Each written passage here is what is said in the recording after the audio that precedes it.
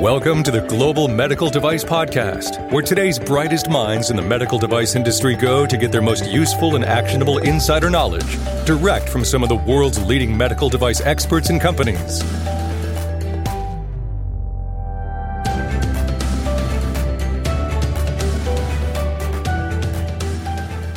The medical device industry is built on continuous improvement. And that's not just for devices. It means for the people building those devices. Greenlight Guru Academy is the ultimate resource to learn and grow for medical device professionals. From quick, practical lessons to comprehensive certifications, you'll learn everything you need to know to keep up with the medical device industry. Visit www.greenlight.guru/academy today to start learning the skills for tomorrow. Hey guys, welcome back to the podcast. My name is Etienne Nichols and I'm the host of today's episode. In today's episode, I got to speak with Mark Duvall and I spoke on the topic of ad promo and the difference in regulatory affairs and legal perspectives. Before I get into some of the things that we talked about, I want to give you a little bit of context about this episode because it's a little bit different. This episode was recorded virtually, but it was recorded in front of a live audience. So if you see some of us during the discussion talking about the comment section or some of the things people are asking or the questions, that's what that's about. Just full disclosure, as you're driving your car or listening to this episode, that's what happened there. Also, at the end of the episode, we opened it up for 30 minutes of question and answers from the audience. Now, that is not included in this episode or in this recording that is being published, so you won't have access to that. If you're interested in listening to that Q&A, let me know. We were planning to put that in the community just as a separate section, just so that you wouldn't have to be bogged down with those question and answers. It's very good stuff, but let me know if you're interested in hearing more about that. Okay, we covered a lot of ground. We talked about just a couple different things that came to my mind are things like, what are the 4 buckets of knowledge from information sharing? This is a fantastic framework that Mark throws out there. And he doesn't just throw it out there. He goes into very much detail about each one of these different buckets and his fantastic knowledge that he shares. Also, what's the difference in perspectives to consider when utilizing a regulatory consultant versus a legal advisor? They have 2 different perspectives. They're looking at it from 2 different directions. Both are very important, and we talk a little bit about that. Also, how should we think about the information that we provide with our medical device during the sales and marketing of medical devices? It's very important. Sometimes things that medical device manufacturers don't think enough about. We covered so much ground. Mark Duvall is fantastic. He's the founder and president of Duvall & Associates. He has over 20 years of experience in healthcare marketing and in advertising. He's a leading expert in medical device promotion, an attorney, and with so much experience. I first heard him speak at RAPS, where he is a fellow. He's a fellow at RAPS. I heard him speak in Phoenix, Arizona. I was very much impressed with his insights, his strategies, his ability to break down complex topics in a way that is easy to understand, to create a successful ad campaign that complies with regulatory guidelines and effectively communicates the value of medical devices to target audiences. So this episode is chock full of his expertise, his practical tips for creating what he calls an appropriately aggressive and effective yet compliant ad campaign. So don't miss this chance to hear from one of our industry's top thought leaders. I hope you enjoyed this episode with Mark Duvall on ad promo and the legal perspective in medical device development. Hey, Mark. Yes. All right. Right. This is great. We should be live at this point.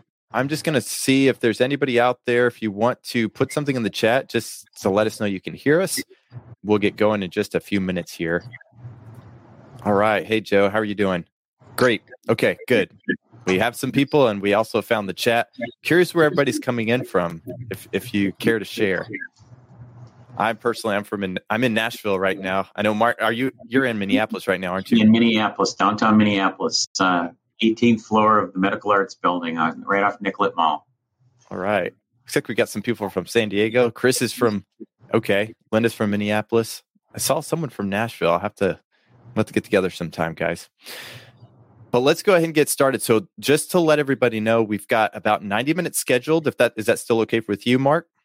Yep. Okay. Absolutely. So we'll just plan about an hour for the conversation. If you have questions, those of you in the audience, feel free to put those in the Q&A. But the way we're doing this, we're just going to kind of treat this like a podcast. That is the intent. The general conversation will be recorded and released on our RSS feed as a podcast. And then the last part, the Q&A, that might be, we haven't decided exactly how we're going to release that, but feel free to ask your questions throughout, and we'll definitely try to get those towards the end as well. And excited about the topic. All right. Welcome to the Global Medical Device Podcast. So my name is Etienne Nichols. I'm going to be the host of today's show. Today with us is Mark Duvall, the founder, president, and CEO of Duvall & Associates. He has over 20 years of experience in healthcare marketing and advertising. He's a leading expert in medical device promotion. I first met Mark at the RAPS conference back in September.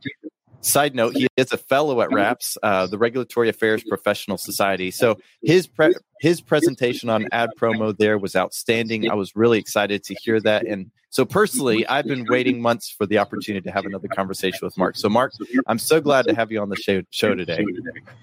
I'm glad to be here. And it was fun meeting you in Phoenix, and it'll be fun doing this follow-on podcast. So the topic that we have today is ad promo. Just that's the short version, I guess. But before we get into the nitty gritty of that, we usually talk about quality or regulatory topics. But this is a marketing topic, but it is quality and regulatory. So maybe we could start out by talking about what ad promo is to medtech, and maybe why medtech professionals should even be concerned with this. Yeah, well, foundationally, once you get a device cleared, the whole regulatory strategy that you have in order to get a device cleared or the grant of a de novo or approved as a PMA is to have a baseline representation claims that you can make about the device. And that you have to think that through very carefully, because the more sophisticated your claims get, the higher up the regulatory pathway you have to go. And our job is, when we get involved with a company very early on and help put together a submission or do the submission for them, is trying to get, start with the end in mind. What is it you'd like to say this product does?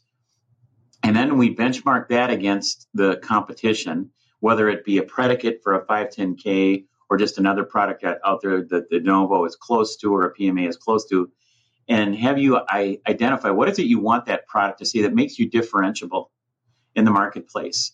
And then we work with you to do sort of a regulatory assessment to say, well, look, if you want to, there's a scale. If you want to make it a fairly pedestrian claim, inherit the underlying, basically the underlying IFU from another product on the market today, the intended use statement, then we'll take you down the 510K path. And the more extravagant that claim gets, or the more detailed that claim gets, the more it migrates from a tool to being a treatment, for example, the more likely you're going to challenge yourself to the edge of the 510K program, may end up as being a de novo. Still a class 2 moderate risk device, but for which there's no predicate. And now you've inherited, instead of substantial equivalence as the standard for getting your product through, you're going to inherit the PMA standard of reasonable assurance of safety and effectiveness. But with a de novo, it's kind of like a PMA light in terms of the expectations for the quantum and the quality of the data you need to submit. So we're always, it's really critical for the company first to know what it wants to say about its product. And then when it gets that clearance or that granted de novo or that approval, then it comes in the magic of what the marketers would like to say beyond that, to extrapolate from that baseline intended use statement to what else can we say.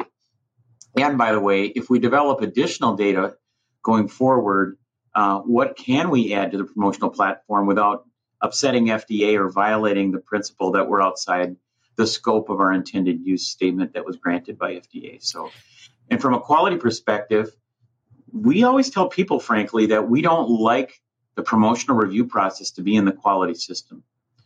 Although it is a quality to follow the claims matrices to make sure you're have fidelity to the claims that you're allowed to make, it is a quality-like system. But I never like ceding to FDA the authority under the quality management system, the right or the ability to look at promotional materials. Now, they'll assert that. Yeah, they'll assert that all the time. And companies do it all the time, so don't get me wrong. But we sometimes talk companies into having a separate advertising promotional review process that's like a quality system check, if you will, but it's not within the core quality system itself, because I never like to give the jurisdiction authority over advertising promotion to the FDA that easily. Yeah, that's interesting. So, and before we go too far down, you and I were talking a little bit before we had this conversation about the difference in maybe what a regulatory affairs professional, their scope and really perspective might be the word, versus a regulatory affairs attorney and the legal side. What are the differences in those perspectives? Because I think you've already kind of touched on it as far as where you house some of these documents. But how would you describe the differences in those perspectives? That's a great question, and I don't say this by way of offending anybody, because there's no right or wrong. The regulatory affairs professionals are, a lot of times they're biomedical engineers and scientists, and they are much more steeped in the medicine and the science than we would be as lawyers. Although I've learned a lot through a 36-year career just through osmosis from some very smart biomedical engineers and scientists and physicians. But we tend to look at we're not very deferential to the agency.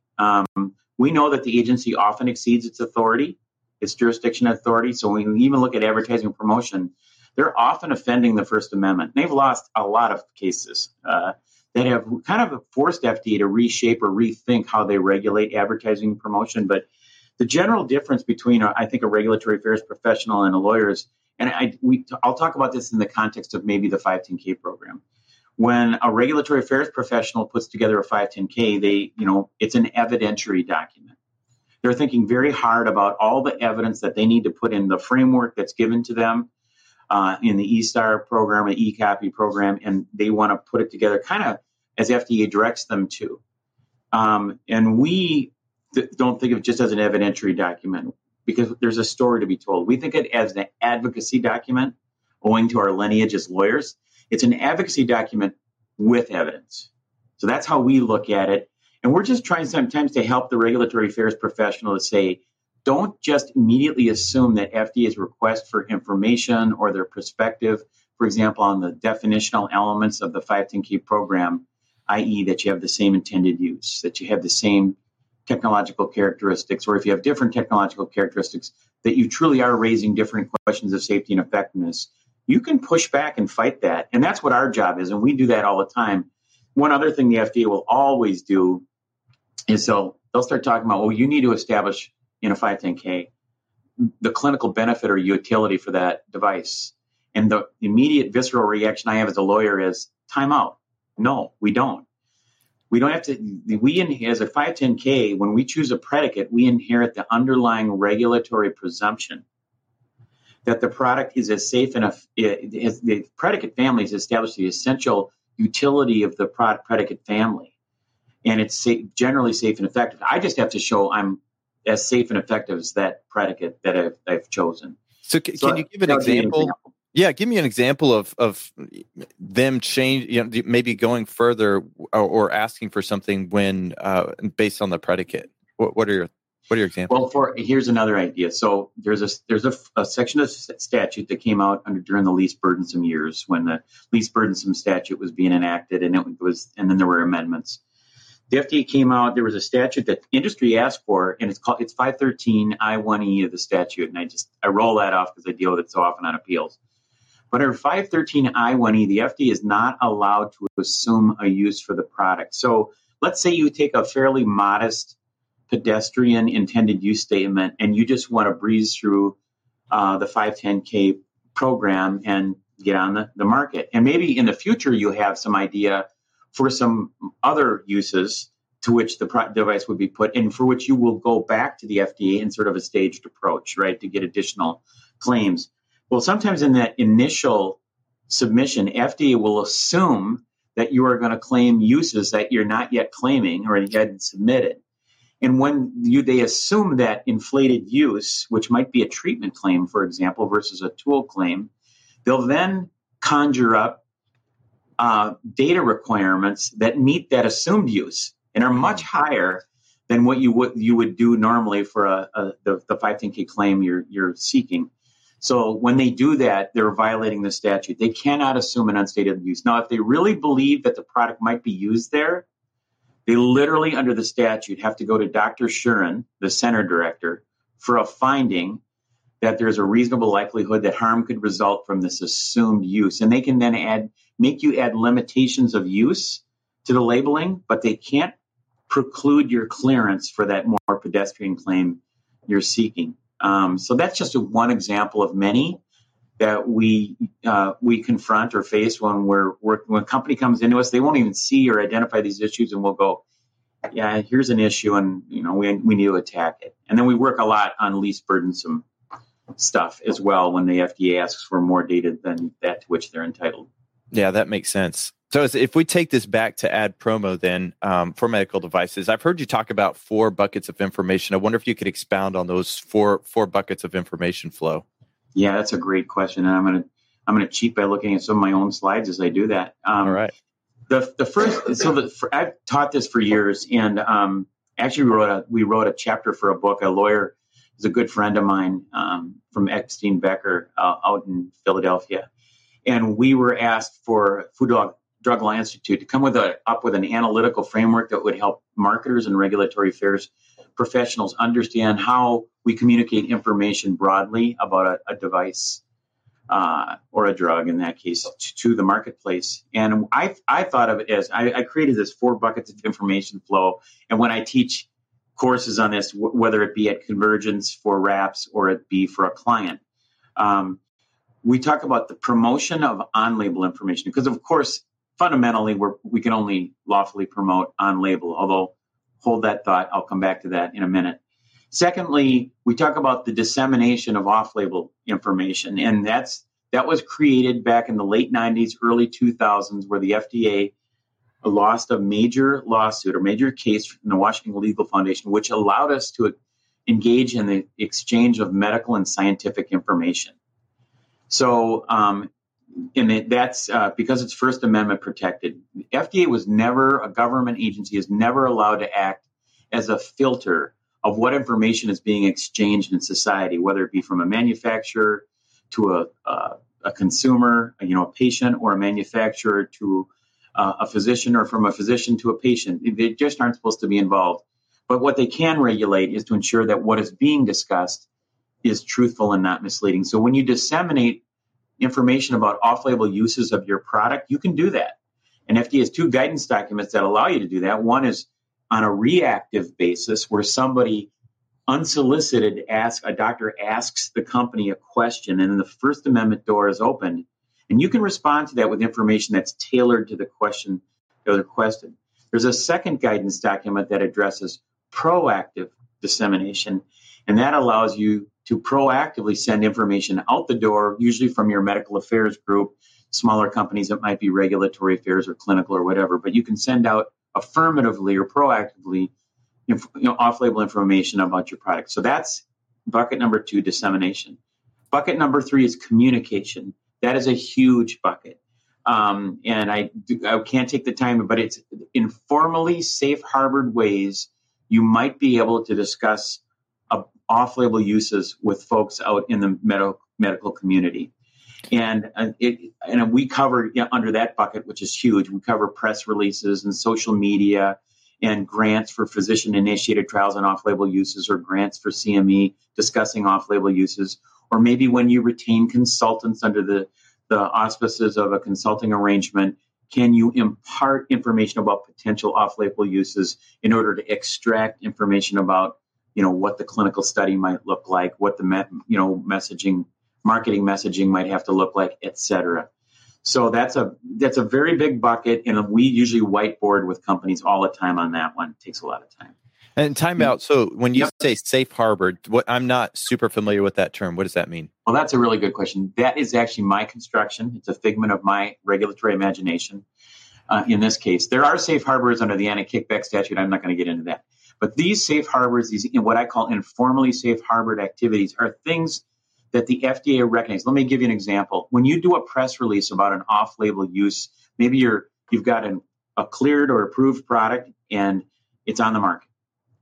And now you're studying that product for another use. And you want to do a press release talking about the enrollment of the first patient, or talking about the enrollment of the last patient, or talking about the results that have come out.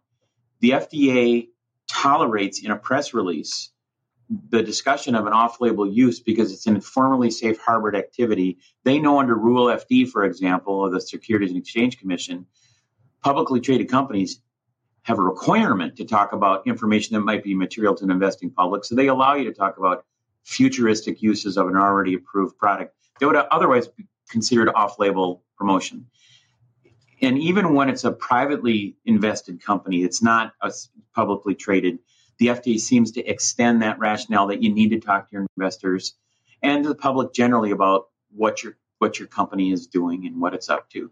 So that's an example of an informally safe harbor. The other one would be when you do a consultancy. If you signed up somebody under a confidentiality agreement, a consulting arrangement, and they're sharing information with you and you're sharing information that, hey, we're going to pursue this off-label use or this new use, which is today off-label, but we want to get some information from you about what you think about how we might market that. If our clinical trials come out appropriately, we get approved, we get on the market. And so you're engaging in off-label discussion before that product is actually approved for that use. But that's an informally safe harbored activity at that point.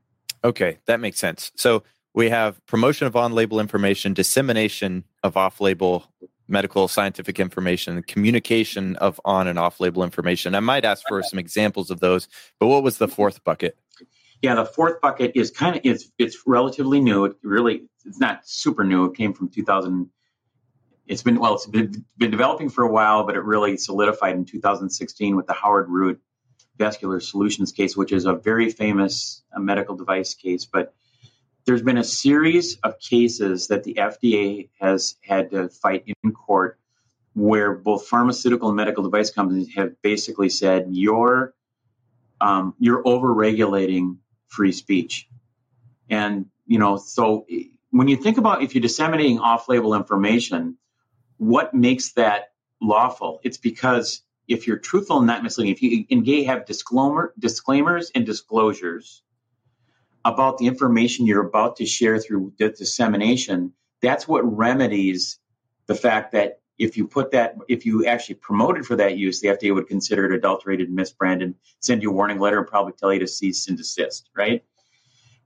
If you extend that thinking of dissemination to off-label promotion, you're asking yourself, if I can disseminate that information, why couldn't I promote it in the same fashion with appropriate disclosures and disclaimers, which make that otherwise off-label information actionable by the FDA on an enforcement basis?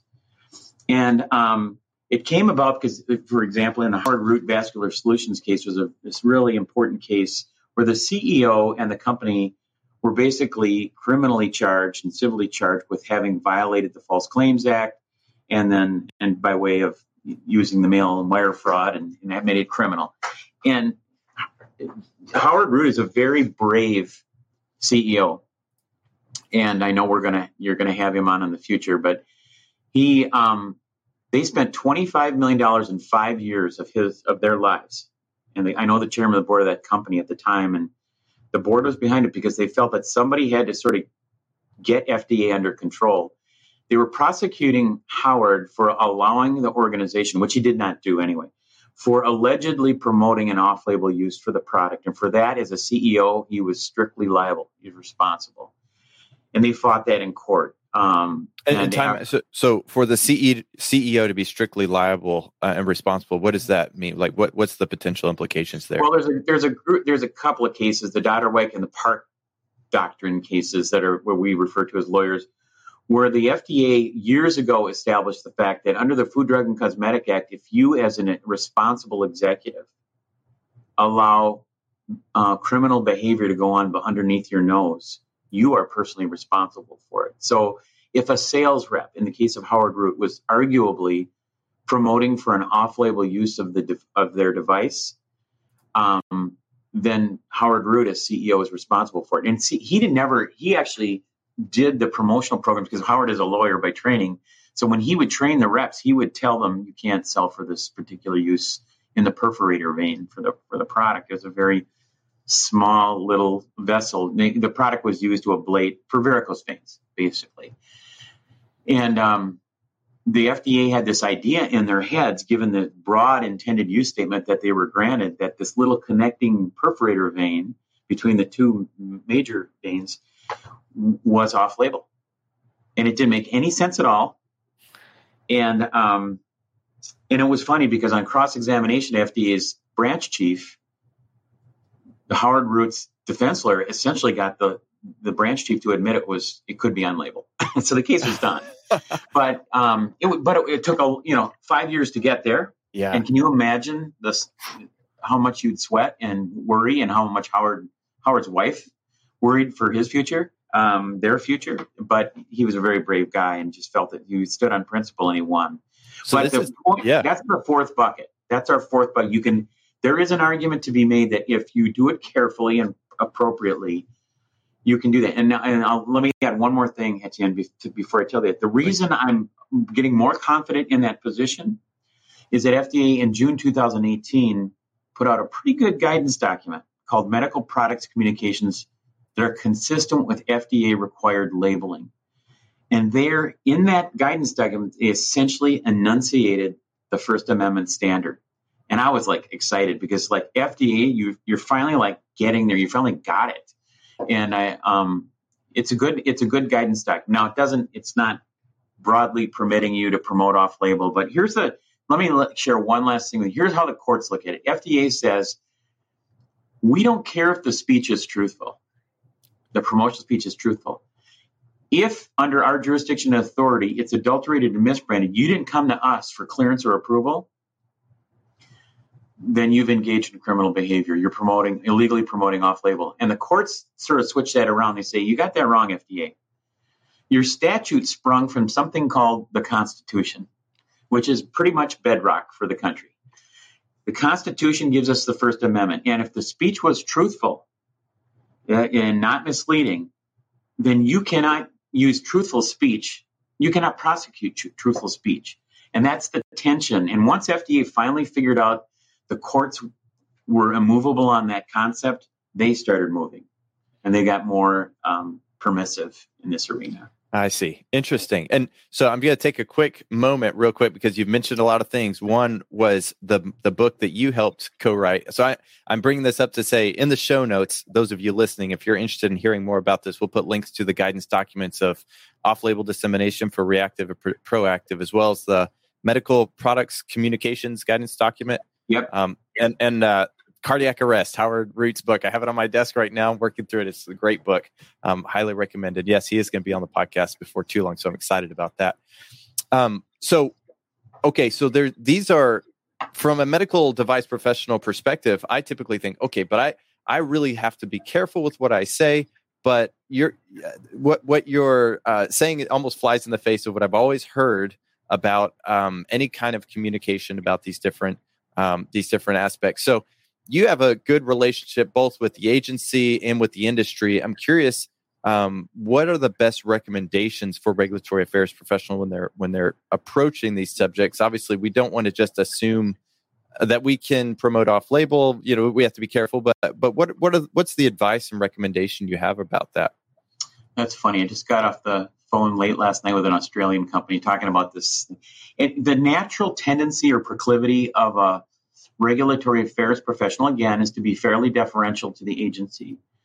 And they should. We all should. I have great relationship there. I really love working with the agency. I respect them greatly. But my job is to challenge. And I'll tell you what, by way of an example, years ago, when I was general counsel of 3M's pharmaceutical business, I was asked by the executive committee of the law section of PhRMA, the big trade association for the pharmaceutical industry, to debate a woman named Ann Witt, who was a JD, a lawyer, who was head of the Division for Drug Marketing, Advertising, Communications. It's now called Office of Prescription Drug Products. But the reason I was asked to debate them is because FDA at that point was taking the stance that the industry could not do, listen to what I'm about to say, the industry could not do direct-to-consumer advertising. Now, I'm going to look you in the eye at the end. I'm going to ask you, how many TV ads for drugs have you seen in your lifetime? Couldn't even say.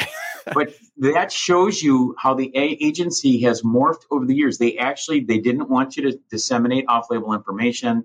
They didn't want you to engage in direct-to-consumer advertising. And frankly, it was the Federal Trade Commission, who I remember assigning employees to the FDA to help them, nurture them to come along to accept the idea. You got to allow people companies the patients want it. You got to allow companies to advertise. Now, there needs to be in a format that we have to agree upon. And that's why you see all of those, both the benefits and the risks are juxtaposed in the course of the ad. Some of it will scare, some of the risks will scare you to death. And then they've had to transition that to social media, where you might be character limited to 100. You used to be 144 characters, now it's 300, some whatever. And how do you get the fair balance of risks and benefits, the indications, the contraindications, the side effects, the precautions, the warnings, etc. FDA has morphed in an amazing fashion over that time, and they did a much better job with social media. Once the dam was broken, if you will, direct to consumer, and they accepted that they were going to have to do that, and they issued guidance on how it could be done, then they segued into social media a lot more readily and did a pretty good job of it, frankly. That makes sense. So you mentioned the fair balance part. So, and I just want to kind of circle back to that, because you mentioned a couple times truthful, not misleading, fairly balanced, but the fairly balanced. I wonder if you could expound even a little bit more on that, or maybe any of those that might have any kind of subjectivity to the term. Absolutely. So always keep in the backdrop. It's kind of a mantra I make everybody repeat when I do a training exercise. I make them repeat after me: truthful, not misleading, fairly balanced. Seems simple. And all of the Food, Drug, and Cosmetic Act advertising promotion hangs on those general principles. We all, I think, kind of know what truthful and not misleading is, and government regulates that, whether it's a consumer product or a drug or a device. But when you get to the point of fair balance, it just means the FDA. I'll give away an example when I train. When I used to train, review promotional materials for marketers, they might have, back in the days when we had a lot of sales collateral material, and they had a 6-page piece, right? And you open it all up. They'd have all the benefits on the first 5 pages. And then you knew it was on the back side, right? Or maybe on the inside cover of the back, because they didn't want it to be on the back, because that was easily seen. All, the risks in small print at the bottom of the page. And the FDA say, wait a minute. We want fair balance. We want you to juxtapose this benefit with this risk, this benefit with this risk, and so on and so forth, all the way through the piece, and make it sure it's readable and it's legible, and make a fair attempt. Again, it's all about context. And that's part of being truthful, not misleading. Is you want to leave a fair impression about what the product is and does, and what it is not and does not do. So with social media, though, there's a lot of time. I mean, you mentioned the character limits, but there are other ways to interact on social media with emojis or thumbs up and things like that. I don't want to go too far down that rabbit trail necessarily unless you want to, but how does the agency look at that? What are the people who could be held liable in those cases when they're interacting on social media? Yeah, that's a great. Social media has been a very good and a difficult thing for people like me at the same time, because how do you help people navigate, Instagram and TikTok and Facebook and whatnot? And yeah, and Twitter there's been a number of promotional warning letters where the thumbs up has gotten people, companies in trouble, because there'll be this discussion that ensues online in social media, and then they'll the marketer from a company or a sales rep just cannot contain themselves, and they say, well, I'm on my private time. I'm on social media now, and I'm going to defend my product. And if I hear about an off-label claim being made about my product and how safe it is, I'm going to put my thumbs up, and FDA has actually issued warning letters for companies kind of setting up that venue or participating in a venue they didn't set up, but being effusive about commenting on or putting thumbs up, agreeing with off-label uses and things. The company, if you're going to, you have every right to participate in social media, but again, you're still regulated, and your employees are still regulated because they're representing you, the company. So you have to be careful about how you participate in social media, and there's a lot of nuances to that, and I won't drill down on that right now unless you ask me a question that forces me to do it. Okay, and maybe that question will come up. I don't know. We'll see. But if we go back to that 4-bucket of information flow, because I really love that framework, I still think so. The dissemination of off-label medical use or the communication of on and off-label information. Can you give some examples of when that might come into play, or just how could you expound on that? Yeah, and I'm going to actually get myself down to that slide for my own benefit, because it'll help me know what I'm talking about. but because I do put actually a lot of things in there. I might not even have it. Yeah, I have it right here.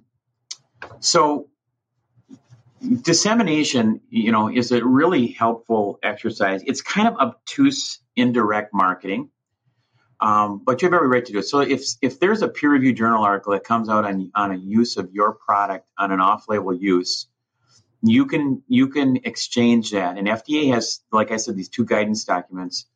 One of them allows for the proactive dissemination, which I really like. And so when the Washington Legal Foundation case first came out, Judge Lamberth kind of set the stage for what he thought dissemination should look like. And I remember FDA, actually, because I used to teach for about 5 years, I taught with a woman named Deb Wolf from FDA and a promotional advertising policy group for CDRH.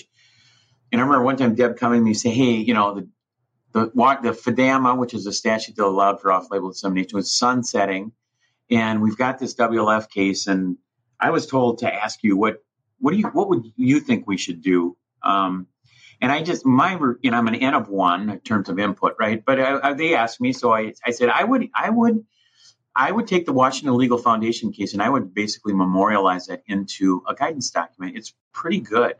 Covers a lot of great ground, and I think it's a great starting place for us as an industry. And they did, and the FDA did that, and it is pretty good. It's a little even overbroad from a constitutional scholar standpoint, but it's livable.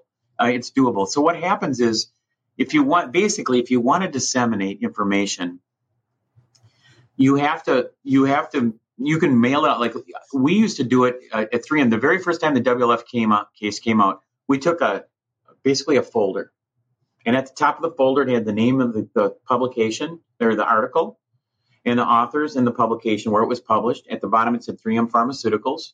You open it up in these 2 sleeves, and in one sleeve you have a letter from the assistant medical director that said, hey, this is an off-label use of this product, and the on-label uses are in the package insert stapled to this letter, and you could get the package insert for that product. And then the right side, we had a bibliography of articles that were pro, con, or indifferent about the use of this device in that off-label use to be fairly balanced. And then we would, and there was a sticker on the actual reprint on the top that was yellow with black lettering that said, this is an off-label use of X.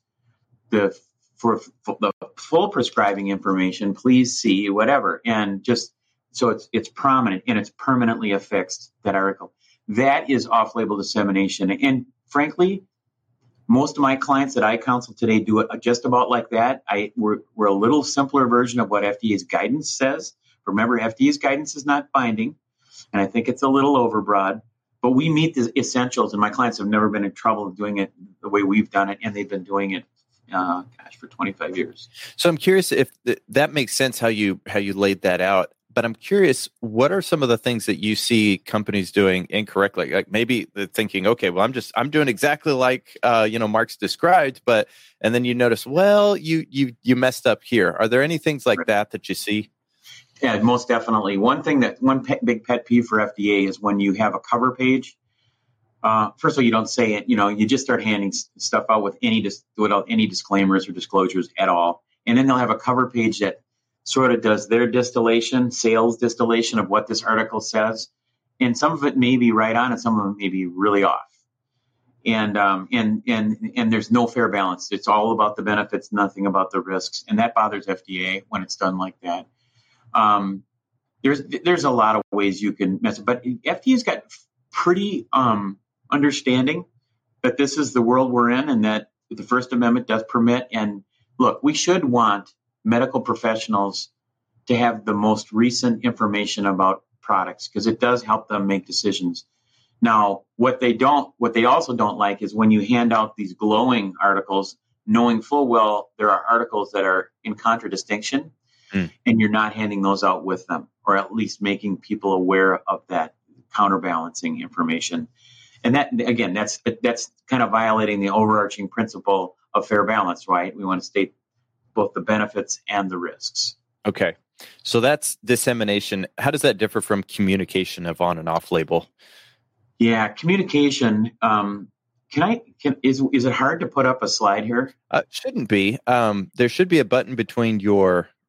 There's a video button and the gear button. There's a little square with a dot in the middle. Do you see that? With an arrow? Yes. Yep. That should allow you to find something and share. Select a screen. Let's try. Can you? Yeah, there it is. Can you see that? Yep. So this is what I'm talking about this is the presentation. I think I made this one for Convergence. It's probably the one you saw in Phoenix.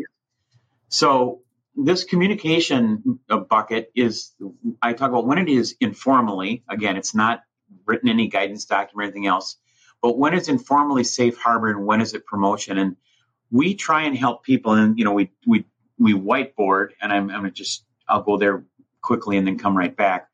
We try and whiteboard, with the possibilities for folks. And by the way, here's the slide on, that you were talking about with the buckets. There's 3 and then there's a 4th now. But let's go back. We help people whiteboard the ideas. But I talked about press releases, for example. Normally you can't just send out a white paper that's about an off-label use. You're probably mail it out to folks. That would be illegal off-label promotion. But if you do it in the form of a press release as part of your public relations effort, the FDA does give permission to do that. There are things that you can do on the internet. For example, if people come up and talk about your product being in an off-label use, you might be able to join in that conversation. Say, I just wanted you to know that this is an off-label use. And by the way, there are articles that address this if you would like to use, then that would be maybe permissible. On your websites, you can have a repository for clinical data and maybe other publications that address an off-label use of your product. Now, if you had it on a banner page up front, you kept splashing, use it for this off-label use, that might be a problem. But if it just came out, you might be able to have a splash page, but then that has to go away eventually. And then it gets relegated to, the back room of clinical trial, the library, if you will. So in all of these are opportunities to think through, everybody asks, can I train on off-label uses in physician training? The answer is absolutely and unequivocally no, you cannot. But you are going to get off-label questions. So you have to think through, how am I going to handle that? And then a notice of availability, for example, is when you want to advertise because you're recruiting clinical investigators. And there's FDA guidance on this. You want to advertise for clinical investigators, and in that advertisement, you might have to juxtapose on one side of the page the on-label uses for which it's currently cleared with the off-label uses that you're seeking to enroll in a clinical trial, and you're telling the physicians, maybe it's on the back of a cover of a magazine, and you've got this ad, and you're saying, we're recruiting for investigators for the following intentional, use. Maybe it's for a back of a spine magazine or whatever. So we try and help people be creative without violating the law. And in fact, our tagline for our firm is, we help you be appropriately aggressive, yet compliant. Because we don't feel people should unnecessarily leave money on the table, nor should they foolishly aggravate FDA and receive a warning letter and get told to cease and desist. So we try to help folks navigate that middle ground. I'm curious if you ever see exploding heads in the audience when you're teaching this, because it does seem, it's aggressive, but it's appropriately aggressive, and that's interesting. No, it is. And I see it all the time. In fact, a couple of probably two other Convergence meetings when we're in Vancouver. There were a bunch of FDAers in the audience, and I think they were taking umbrage at a lot of what I was saying. And I went up and talked to them after, because I really love working with FDA. They are great people. But and their mission is different. But I've never been in trouble with the agency. We a lot of times, sometimes we'll even send them letters in advance about how we're viewing our intended use statement and where we're going to be promoting, and to say, if you disagree, let us know, kind of thing. So we work a lot with the agency, and they are very good to work with. They're not always going to agree with you, but they're good to work with. Yeah, and I think it's a fair and balanced approach that you have to. I mean, they have their job, but we also, everybody has their different perspective and job to work through that. So I'm curious again. So when you talk about these different off-label uses or things that are maybe coming up, and you're putting those in, not necessarily on the splash on the front page of your website, but you're hearing and getting more information from the industry about other uses of your product. There's got to be an approach, or maybe this is a question. What is the approach a company should take in regards to timeline to creating a new submission versus just continuing to sort of go ahead and do this dissemination and communication of off-label use? What about eventually a new submission? What are your thoughts there? Yeah, well, a lot of times, especially in the 510K world, well, even in the de novo world, we often are counseling clients if they don't have the money or the financial wherewithal to go for the home run at the beginning with the big indication that they really think this product deserves and will serve. We're a lot of times we just say, let's just do a two-stage strategy. Let's get you on the market for a more limited claim and start generating some revenue so that you can pay for the longer-term clinical studies to put the product in the segment of the market where you really want to be, which is also the largest or the most lucrative or whatever. So we work with companies all the time in regulatory strategy. We ask them to begin with the end in mind. What is it you'd like? What in an ideal world, if you could say, this is what I want to sell the product for, and then let's work our way back to reality. Sometimes that is reality, but sometimes it's not at all reality, and we have to work our way there. I can give you an example on Coaxia, a company I worked with. Tremendous company, got 2 510Ks and an HDE for cerebral vasospasm, and then was headed for a PMA because they wanted the product, which was straddled the renal arteries and it was dual balloons that, when inflated, would straddle the renal arteries and redirected blood flow to the upper extremities, the brain, the heart, and the lungs. Really cool product, and an evolution in the next evolution in the line of products that were there at the time. And they wanted to get another PMA, and they had a 515 patient study. The efficacy was there, or wasn't. Excuse me. The safety was there on a 2-fold 1 margin. The efficacy just missed barely, but they accepted an endpoint, a return to normal for an ischemic stroke patient, which wasn't very realistic. But yet they almost hit it. But they fell short. And so what do? You got a 515 patient study. You've nailed safety. And then you've got effectiveness, which just has fallen short. So on a PMA basis, you're not going to get the claim that you wanted. So they backed down and they came to us and they tried to get a 510K. And they failed on that.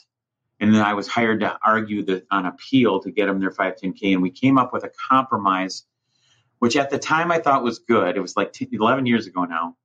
And they did it. Dr. Maisel offered a de novo panel meeting, which in retrospect was the biggest mistake could ever make. And the reason is when you hand a device to a panelist, a PMA type panelist, and FDA has these folks that they use repeatedly, they think they're lost in a world of biostatistics, and they think big, right? They think PMA. They never can dumb down the framework. I just did a 510K panel meeting a year and a half ago. Same thing. They could never think in the framework of the 510K program, or in the case of Coaxia, the de novo, and they could never look at the probable benefit has to exceed the probable risk. And it's a lesser standard than a true PMA and it's a class 2 moderate risk device. And we tried to explain that and how you have special controls become a surrogate for the establishment of reasonable assurance of safety and effectiveness. And we really tried to explain that to the panel, kind of to no avail. They could not divorce themselves from this grandiose, very, very granular biostatistical look at the data. So that's an example. So we were trying to say, look, this data has substantial worth. It's a 515 patient study following on 2 510Ks and an HDE. This product, all we were trying to say is it could be used with, not necessarily to treat, ischemic stroke patients. It's a very modest, and we gave them an example of another predicate that had done a similar type of claim in a very closely aligned therapeutic segment. But the FDA, the panel didn't buy off on it. The FDA didn't buy off on it. And, Bill and I still need to have a talk about what happened at that panel meeting. I consider Bill, I really do consider Bill a great friend. He's been a breath of fresh air to the agency ever since he's gotten there. And I said at the MDMA meeting a couple of weeks ago, talking about the de novo program with Peter Yang, who's the program lead for de novo at CDRH. I said to the audience, that Dr. Maisel, we really appreciate the fact that you take appeals and you do overturn staff from time to time. And when you don't overturn them, you find compromise. Because you're teaching them, as you do that, you're teaching them. And that is now cascaded down to some of the office directors, not all. Some of the office directors are very Maisel-like in their decision-making. They're very fair-minded. They really apply the law and the guidance, regulations and guidance strictly and fairly. And it's even seen it trickle down to some of the, what we would call branch chiefs. They're called division directors now. And because we can't have all these decisions funneling up to Bill Maisel. And he's been deputizing Owen Ferris to hear some of his appeals, but all of it can't go there. We need to push it down. And hopefully the training on the contours of the 510K program definitional elements will get down to the review staff. The review staff are getting smarter about that, they're knowing it, but they take a position and they're not open-minded. Once they've taken a position, and it's usually conservative, they're locked in and you're not going to move them at all, and probably not the division director either. And so you're on a path that has to take you up. So we try and get involved really early on in 510Ks if we're not submitting them ourselves to help people understand, to give kind of strategic direction. How to. I might ask, just maybe a tweak on the question I asked. So suppose a company is, they're already commercial, but then they start to detect other uses out there, maybe off-label, and I guess it's a business decision. I guess it would be to determine an ROI decision to determine whether or not they want to have a new submission. Is that the thought there in that situation? Yeah. No, absolutely. It's financially driven, and sometimes they're doing just fine, just leaving the product where it's at and let them the off-label use, if you will, become commonplace. That's where most off-label uses are discovered anyway. It's by the medical community. It says, hey, if it is beneficial here, I can extend. I apply a medical extrapolation, a logical medical extrapolation to apply it over here. And sometimes companies say, we need to get this on label so that we can actually promote for this use. That makes sense. Another thought is, so I know Europe, it requires a little bit more real world data. I'm curious if FDA is moving towards that a little bit as well, or do you have any thoughts around that? Yes and no. And Dr. Shuren just recently, I basically had an appeal ongoing, and it was it had been decided by Bill Maisel, remanded, if you will, to the office director. So a very high level person, one of the OHT1 Office of Health Technology people. It wasn't one, it was one of the OHTs. And so he, in a sense, acted like a judge would do. He decided the case, if you will, in our favor, then remanded it, if you will, down to be handled. And then the trial court judge, if you will, or the office director didn't handle it so well. And so one of our people who was the regulatory affairs person from the company who was actually a consultant for the company, saw Dr. Shuren at speaking at one of the conferences, and afterwards she got first in line. She said, "Dr. Shuren, we have this situation. We're stuck, and we've offered real world evidence, and you spoke glowingly and how important it was to the agency that you're really going to move there and whatnot."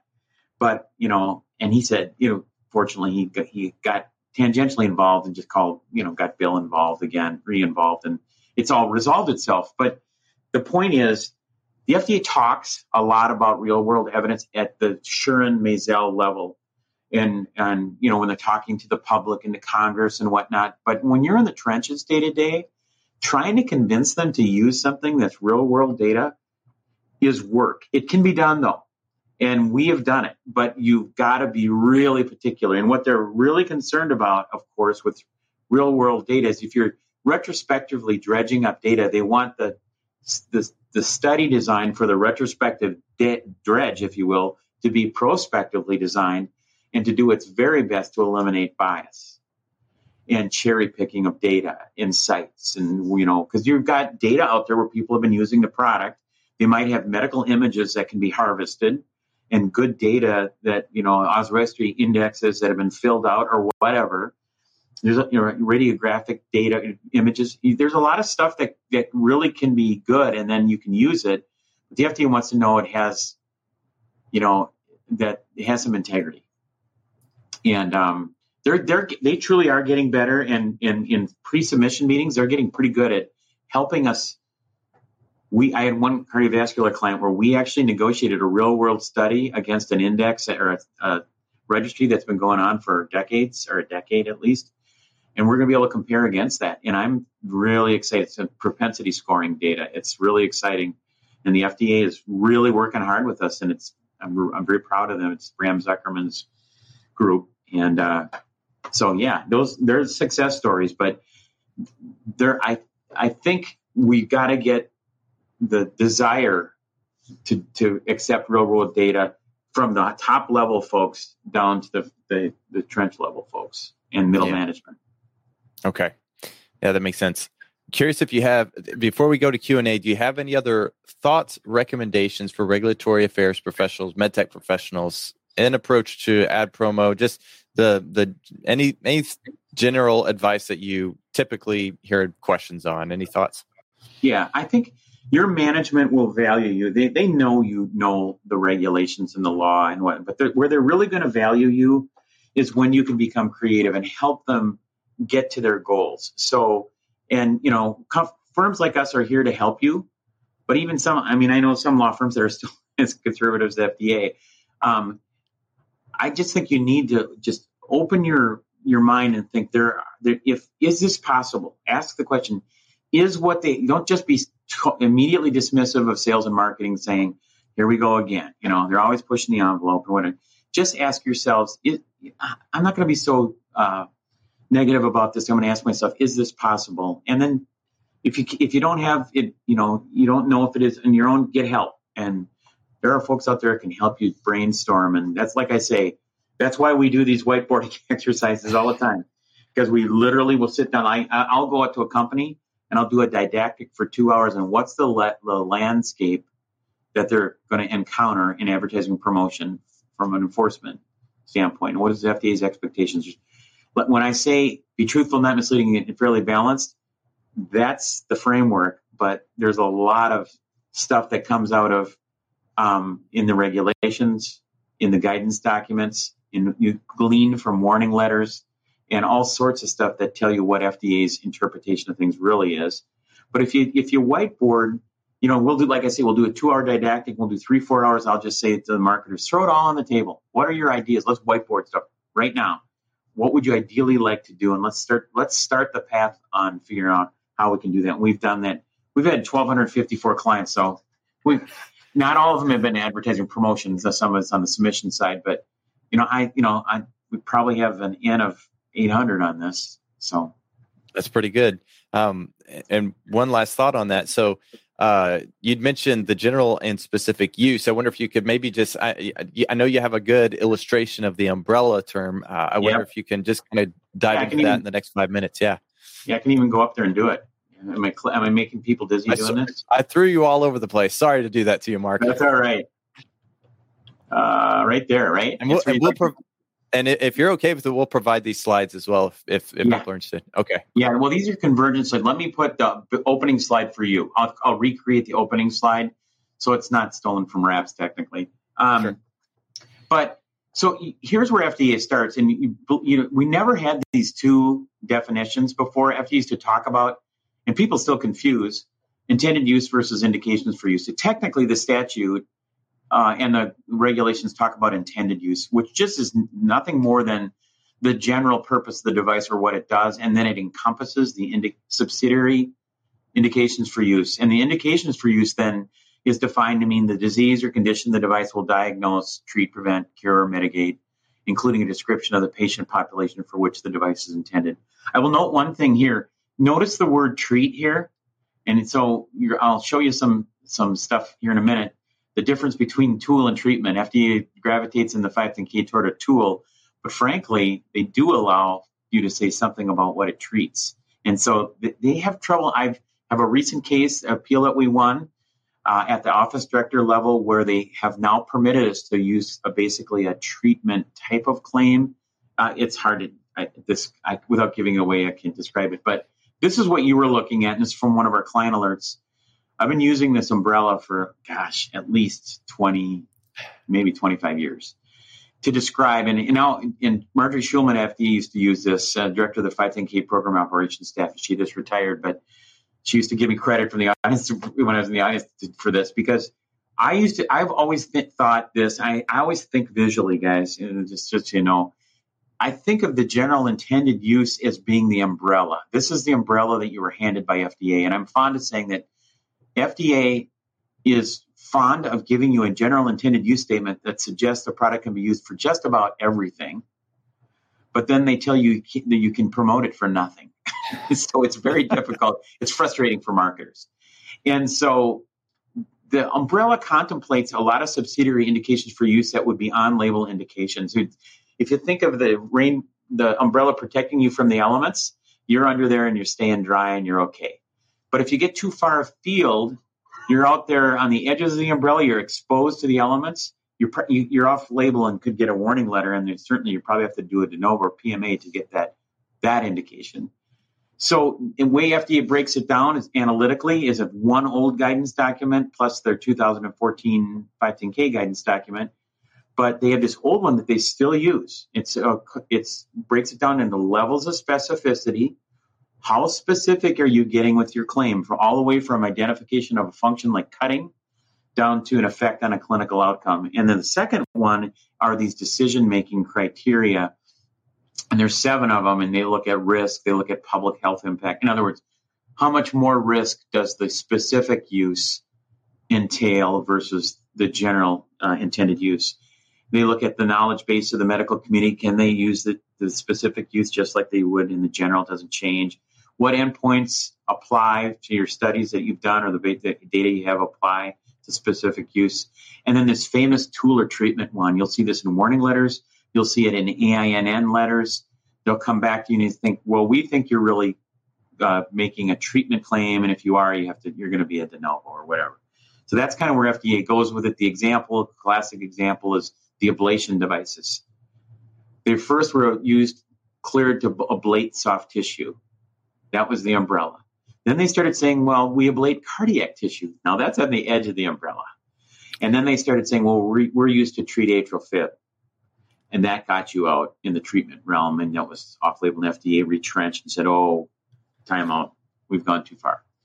So does that help answer that question? Yeah, it does. And I guess one of the other questions, maybe follow-up, is why would you want to be very specific with your indication of use? Would that be to reduce some of the testing load in the submission, or what are some of the reasons you might want to do this versus that? Absolutely. So at the de novo program, I talked about being tethered to a pole. 510K to the FDA is like being a tether ball on a tether pole. They can only ask for data. You can only in the sphere of the potential sphere of where the tether ball goes is in the pole is the predicate. They can't go. They really shouldn't be going any further than the predicate did. And they're often trying to do that. FDA is often trying to shore up predicate families by asking for clinical data that has never heretofore been requested, or maybe biocompatibility data beyond which has been requested, or bench testing, animal data, whatever. They'll ask for more and more and more, almost endlessly. It's a mindless escalation of data requirements. And when you get them to think about it, and you say, well, hey, we're on the 510K, and here's what the predicate family has established. You have under least burdensome requirements, principles, you have a strong argument to argue them down and to stay tethered to the tether. If they define you off the 510K path, and you're in the realm of de novo, I hate to say this, they say they wouldn't be biased by user fee economics, but they get about $100,000 more. And they aren't tethered to the pole anymore. Now they're in the realm of PMA land. It's reasonable assurance of safety and effectiveness, albeit applied to a class 2 moderate risk device. So it's kind of a PMA light standard. It's more than a 510K, but less than a PMA. And so that's what's transpiring there. Okay. Yeah, that makes sense. Well, this is great. I know we're kind of at time for this section of the podcast, so I really appreciate you coming on the show. And I'm excited for future events. I know we have TQR, True Quality Roadshow, coming up in Minneapolis with Howard Root, so I'm really excited to see you in person there. So thanks again, fun. Mark. You're welcome. All right. I'm just going to give a little pause so we can have that recording kind of edited towards the end. But now we have some questions from the audience. I really appreciate that. I know there's a whole lot more you could go through. But let's look at what the audience had to say. So there were a few things. Let's see. Zach asked, if a physician uses a product in an off-label fashion, could a case study or marketing document be created around the off-label use of the product as long as the information presented is truthful, not misleading, fairly balanced, and provides disclaimers that, I think. It's a great question. Happens and we get it all the time. So case studies are interesting. Yeah, we do allow clients to use case studies. We figure out how they can. Oh, you're putting it up for me. That's helpful. But physicians, or companies want to use case studies all the time. If you're just doing an N of 1 case study and it's on an off-label use and you're kind of touting it, that can be problematic. But if it's part of your publication planning and you're working with physicians and they decide to start publishing stuff, that's, and then you start drawing, you can point people to it. That's an opportunity to market lawfully. But onesies and twosies case studies are more difficult. Sometimes companies, and by the way, I can't give legal advice here, so I have to be careful, unless you're a client. But you also want to, sometimes people are they have a case study series and they're asking for physicians to contribute to a venue that they've created, but the physicians are then allowed to say whatever it is they want, and the company puts on a major disclaimer or as an overlay onto that, and then they don't edit except for to make sure it fits within certain parameters. They don't edit what the physician has to say about a case study. There are a lot of things, Zach, that you can do in that realm, but it turns a lot on the facts and how you get it done correctly, for lack of a better word. Yeah. All right. Thank you for answering that. Donna has another question. You might have answered this one. Regulatory submissions are tied closely with the clinical trial strategy. A growing demand exists from the FDA for real-world evidence, real-world data. What's your view on coaching the clinical strategy, again, with the end in mind for these to be accomplished? Is real-world evidence and real-world data helping or hindering regulatory submission reasonableness? Lawyers' answer on that is both. And actually, that'd be the regulatory affairs answer on that is both. It really, so I'm going to go back to that concept of not just thinking of a submission, whether it be a pre-submission filing, whether it be a 510K or de novo, or it be a response to an AINN letter. Everything it's not just an evidentiary document. It's an advocacy document with evidence. RWE or D is never going to sell itself. You're going to have to sell it to the agency. And a lot of times it tends to be confirmatory. So it might be a fruitful discussion for a pre-sub, but sometimes even psychologically, I wouldn't want to offer it up front because you'd want to see if you could get by on the data you have, but then be prepared to come back. Well, what if we offered you some real world data? And then sometimes, you're presumptive about your position. You've already done it and you're submitting it, and hopefully it's good enough. But in FDA's psychology, they rarely, you got to understand the psychology of a regulator. Most often, whatever you provide on the first pass is not good enough. They cannot help themselves. It's just not going to be good enough. And you have to either convince them or provide additional information. And when you provide additional information, of course, the preference for them to say is, well, you need to come to us to ask us precisely what additional information you might want if it's going to be in real world data. And sometimes you have it already done and in the bag, and you didn't want to give it to them up front, but now you want to give it to them as confirmatory information. So that's a big topic, Don, and Don's a friend of mine, by the way. That's a big topic, and we spend a lot of time with folks strategizing what's the best sequence, what's the quantum, the quality of data we want to file, what's the best sequence to do it, and do we want to go to the FDA to flesh it out, how we get it or not. So it's a big topic. Okay. No, thanks. And Dawn, thanks for putting him on the spot there. So Jasmine has a question. She's asking about the use of contract sales forces or medical affairs MSL for engaging HCPs. And she asks, how can compliance monitor sales, particularly in the context of contract sales force, I think, how can they monitor if sales and commercial or even medical affairs are not soliciting requests for off-label information and promoting off-label? Yeah, well, first of all, it starts with the contract, and I used to be a general counsel, so I would put it right into the contract. There's this wrong presumption, I think, on the part of there's a wrong presumption on the part of a contracting organization that, you can't engage in compliance with my organization, and which is completely wrong. Most don't have that view, and then there's a wrong presumption on the side of the company that FDA doesn't hold us responsible for the acts of a contract employee. They most assuredly do. So you really are going to have to work out, just treat them like, you have to, in a sense, kind of treat them like your sales force. You have to bring them in. I remember working with Medtronic Software Organic, and they had I used to train annually 600 folks at a time, and we'd break it down in like 125 a piece and do, segments.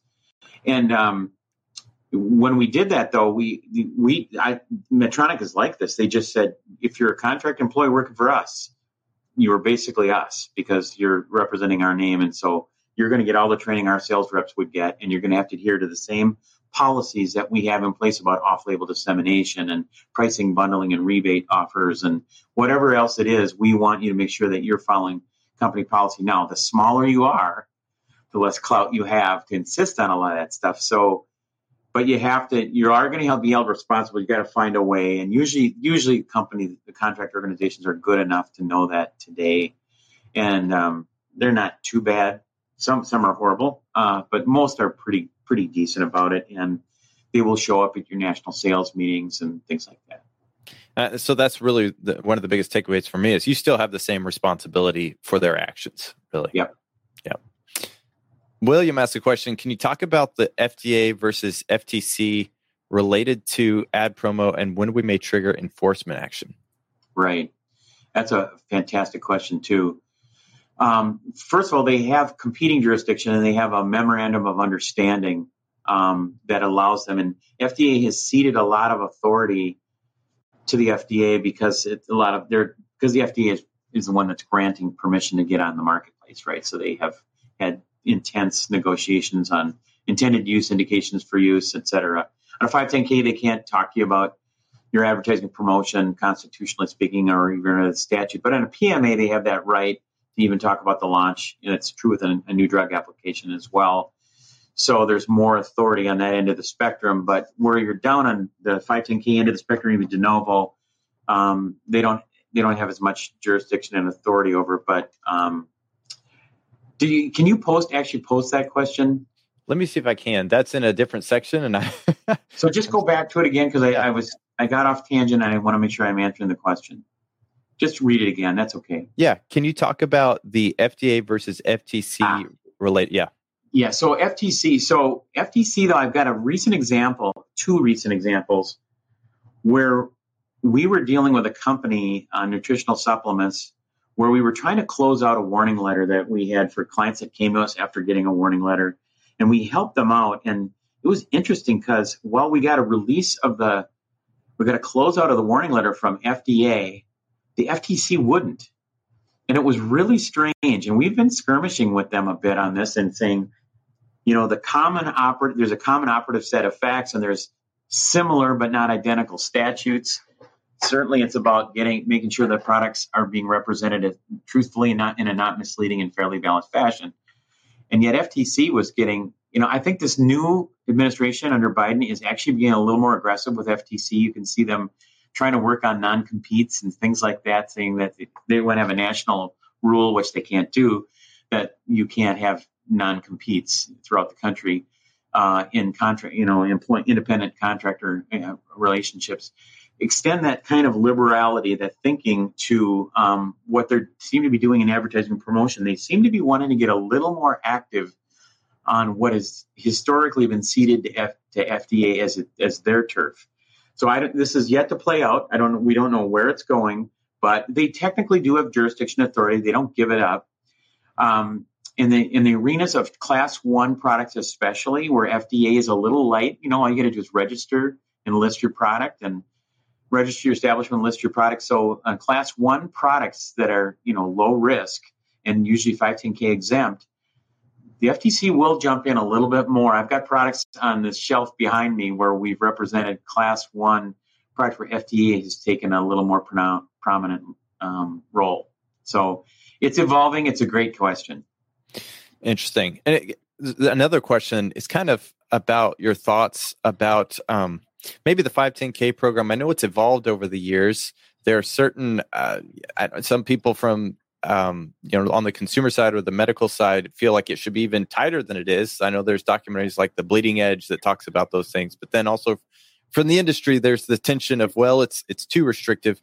What are your thoughts? Is there any change in the future? And if so, what would that change look like? Do you have any idea? Yeah. Well, I know The Bleeding Edge, and it's funny because those people really don't know the amount of data that you submit and then the level of negotiations that take place and the quality of the data that gets submitted. If it's not of quality, they make you go back and redo it, frankly. So I used to laugh when plaintiffs' lawyers would gin up, and they talk about how the 510K is just this Me Too program. And frankly, or in the early years, there wasn't a lot of data. And you could basically prove you're on the market by virtue of a pre-amendments device and beyond. And then there was, early 510Ks, and the lineage was not, the program was not applied that aggressively, but technology was not, even on an incremental basis, improving as fast as it is today. 510Ks are, and when Dr. Schern came into office as the center director, the first thing he tried to do with the Institute of Medicine was dismantle the 510K program. Now, he's a bureaucrat. He's an administrator. He's not a legislator, but he was kind of acting in a quasi-legislative capacity, trying to so radically change the 510K program. There was a hue and cry out from industry, and I was part of that. And he did back down, and I give him a lot of credit, and he's now working with the 510K program. But here's what's happened is they continually get more and more conservative on how they're defining the 510K program, and it gets easy for them to define products off the map and get them onto the Novo path where they do get $100,000 more per submission. So that's a lot of money. Now, I talked to Peter Yang, who I said this question may come up for you, and in fairness to Peter, he said, "Mark, honestly, we are not motivated by that.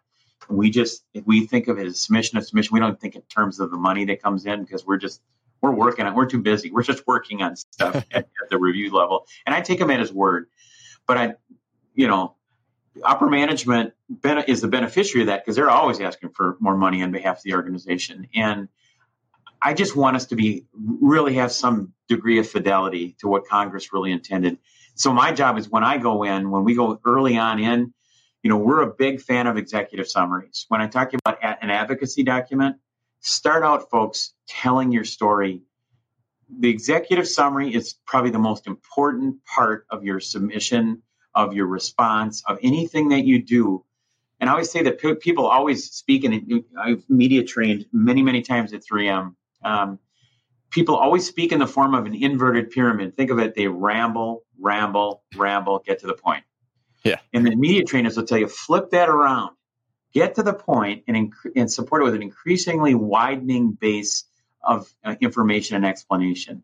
And that's what your executive summary is. It's to distill down for the agency what this product is and where you're headed and why you believe it's deserving, for example, to stay on the 510K path, and anticipate proactively that they might object to, you don't have a predicate, you don't have the same intended use, you have different technological characteristics, and you're raising different questions of safety and effectiveness. And we have argued this so often. We have a lot of creative and solid arguments about how to defeat those arguments from the agency. Yeah. That's great. Great answer. I appreciate that. Melinda asked a question. Maybe we'll make this the last question, just so people have a few minutes before, whatever the next hour comes. So Melinda asked the questions. Any thoughts on the best way to word contractual agreements in relation to CPG 300.600 for capital equipment like an MRI machine that have frequent changes to its software intended use functionality That assures the customer when they purchase it, they'll be entitled to future upgrades that technically don't exist yet. Yeah, that's in the chapter of my book. It was a kind of a specialty of my colleague that wrote the chapter with. We wrote it together. It's basically, what are you doing when you get next generation products that are changing, particularly soft. If I got this question right, Melinda, things are changing, and you want to incorporate that in. When does it become a new device, right? And so when do you have to, and that gets to FDA's modifications guidance, which was put in place, I think, in 2017, I believe. You might remember that when FDA put into place their modifications guidance document, their original request that we in an industry fought against it, because even AdvaMed and MDMA fought in basically saying you're basically going to be asking for several 100,000 more 510Ks a year, because if you take all the changes we make to devices and they are going to be the subject of a brand new 510K under the new modifications reading of your modifications guidance, you're wrong. And the statute basically is simple. To make a modification to a device, does it significantly affect safety or effectiveness, and or has it been a major change to the intended use?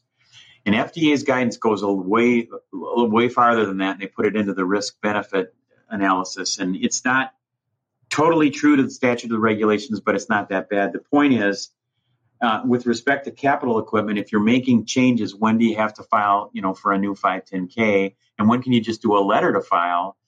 And we often author letters to file if we think they're going to be a close call, and we want that investigator to pick up, when they pick up that memo, it says Duval and Associates at the top, because they don't usually mess with us like they would if it's an internal memo. But don't just do, when you change a product, by the way, don't just do a narrative, or don't just circle the flow chart. Do a narrative to accompany that and convince them. Again, it's an advocacy document. Now, going back to her question on contractual language, Melinda, that's a very specific question. We'd have to spend some time. But yeah, you do have to address that, because you can't be selling products before they're actually cleared. And the reason I talked about the modifications guidance document is that's the step before you have to decide whether you need a clearance or not. Is it an LTF or is it a clearance? And if it's a clearance, then you have to be, FDA's gotten a little more accepting of what changes can be made to certain devices, particularly software driven, because, there's always bugs that have to be worked out. You can't file a new 510K for everything. So that's a very intricate and important question, but I can't answer it completely in this format. I'm sure it keeps going. If you have multiple letters to file, I'm sure at some point, maybe having an aggregate of the changes. There's a lot there. Absolutely. So that's the predicate family grows and grows, and then you have to do a catch-up 510K at some point. Well, this is really, really interesting. I really appreciate it, Mark. I think we're going to just go ahead and cut it off now. Those were some really great questions. I appreciate the participation from the audience. Any last things you'd like to say, Mark, before we let you go? No, this is a really fun format. I've never really done a format at this length. And Etienne, I really appreciate walking me through this and helping me technologically figure it all out, and then enjoying some time answering questions from the audience. Yeah, this was great. Well, thank you so much. We'll let everybody know when the recording comes out, and so you can share it and listen to it again. Really appreciate everybody's participation. We'll let you all get back to it. Take care. Thanks. Bye-bye. Thank you so much for listening to this episode. A few of the points that I took away from this conversation are, one, we talked about the 4 buckets of information sharing at the beginning and then throughout the episode, and they all have their place. Number one, the first one being promotion of on-label information, whether it's general or specific use, the dissemination of off-label medical scientific information, and then the communication of both on and off-label information. And then the last one, which he says is relatively new, the promotion of off-label information. So fantastic takeaways. I really enjoyed the 4 buckets of information that he shared. One of the biggest things to think about is that the information you provide has to be 3 things: truthful, not misleading, and fairly balanced. He said, if you listen and you hear and remember anything, remember that the things that you share have to be truthful, not misleading, and fairly balanced. Fantastic. I also loved his umbrella analogy, which if you haven't gotten a chance to go over to Duval and Associates and sign up or subscribe to their client alerts, This is inside one of those client alerts. It's a very well done publication that they do and provide to their clients. He has an umbrella analogy. The point is that your on-label indications should stay under the umbrella of your general intended use. There's so many links in the show notes, so be sure and check those other resources out. We shared guidance documents. We shared a link to Howard Root's book, which I'll be interviewing Howard Root in Minneapolis in a few weeks at our True Quality Roadshow. So if you haven't got a chance to check that episode out, likely by the time you hear this, it will have been released. So check that out as well. If you enjoyed this episode, reach out to Mark Duvall on LinkedIn, let him know. Also, I'd personally love to hear from you via email, etienne.nichols@greenlight.guru, or look me up on LinkedIn. Let me know if there are other specific topics that you'd like us to cover or specific experts you'd like us to interview so that you can hear more from them. Lastly, if you're interested in learning about our software built for MedTech, whether it's a document management system, CAPA management system, or an electronic data capture for your clinical investigations, or your design controls and risk management software, let us know. This is software that's built for MedTech professionals by MedTech professionals. You can check it out at www.greenlight.guru. Lastly, please consider leaving us a review on iTunes. It helps others find us, and it lets us know how you're doing, how we're doing. I hope you're doing great. Thanks again. You're the best. Take care. Improving the quality of life. I know we say it a lot here at Greenlight Guru, and I'll bet it's something you probably said at your company too. We help babies breathe at night. We give you another day to be a dad. We give you back your eyesight. Those are some of the things the medical device industry and our customers are able to say because that's what they're doing. They're improving the quality of life for these individuals. Greenlight Guru is the only quality management software designed exclusively for the medical device industry. We built our software around standards like ISO 13485 and risk-based principles to help you bring safer devices to market 3 times faster. We're building the tools that will make it easier for you to build yours. If you're ready to find out how to improve the quality of life, contact greenlight.guru today.